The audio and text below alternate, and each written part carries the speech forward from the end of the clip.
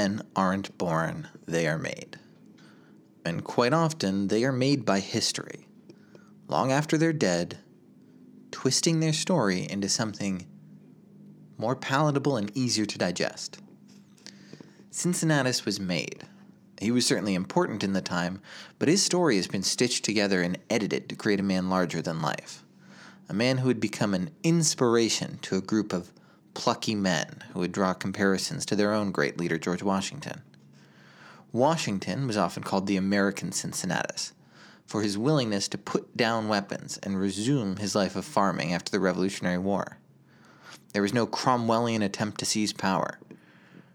And after the war, the Society of the Cincinnati would be formed from the men who served, and one of them would eventually go on to found the city of Cincinnati and honor both of their commander-in-chief Washington and of the Roman general.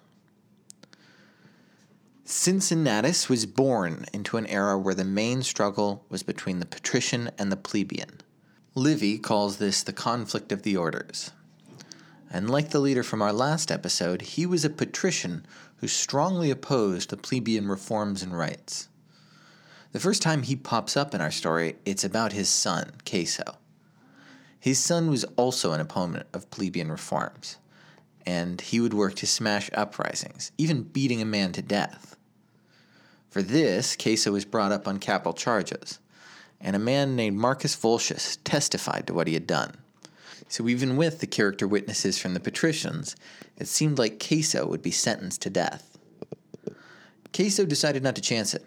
He got himself on bail and fled the city, which forced Cincinnatus to pay for his son's bail and left Cincinnatus destitute, only having a small farm to work.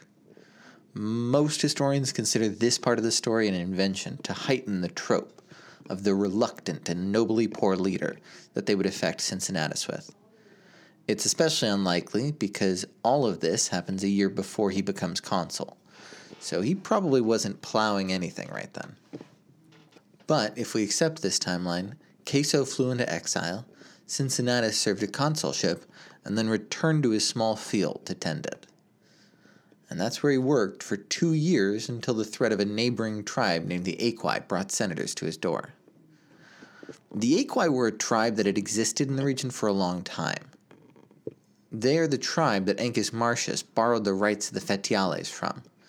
And if you remember, that's the Roman method of declaring war.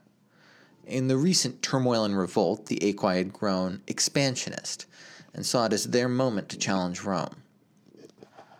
There was an office in the Roman Republic called the dictator, and this was a position that was only used in a crisis, when someone needed to take the reins of Rome and control the direction of the state for a bit. Their terms were limited to 6 months, with the goal of stopping anyone appointed dictator from amassing enough power to try and take over permanently. It was a title that Augustus would pointedly avoid years later when he was trying to cloak his imperium in mundanity because of how controversial the title had been. Several senators arrived at the farm to find Cincinnatus clothed in simple garments. They recommended he change into his military regalia because the threat was now on the horizon. The 2 consuls that had led an army a year earlier against the Aequi had been surrounded by them and were currently being besieged. The Senate fell into a panic upon hearing this, and they searched for someone they could trust to lead the state well, before thinking of Cincinnatus, whose simple desires would keep him from overreaching his grasp.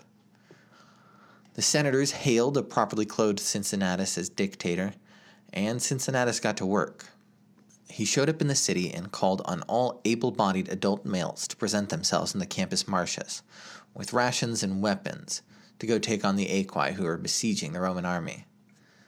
Cincinnatus managed to catch the Aequi off guard, and would accept their surrender, making them pass under the yoke, which was a Roman way of humiliating their enemies and would eventually be used against Romans too. He disbanded his army and returned to Rome, only pausing for a minute to force Marcus Volscius, the man who had accused his son of murder, to state that he had perjured himself when he testified. And Cincinnatus relinquished power, only 15 days after getting it.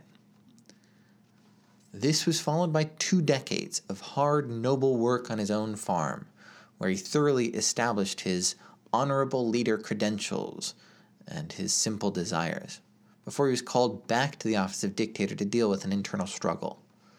There was a wealthy man named Spurius Maelius, who had noticed that he could gain quite a lot of political support by basically paying for the poor's food. He began to pass out grain and amass followers, and the Senate, understanding that they were completely unpopular, and the Senate, understanding that they were very unpopular and in a very precarious situation, called upon Cincinnatus to become dictator again. Cincinnatus accepted the role and asked his master of the horse to fetch Maelius so that he could explain himself. His master of the horse was a little overzealous with his job and wound up killing Maelius.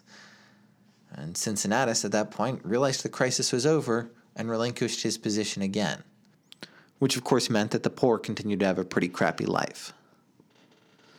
So that's what Cincinnatus is known for, being given absolute power and not trying to turn it to his own advantage.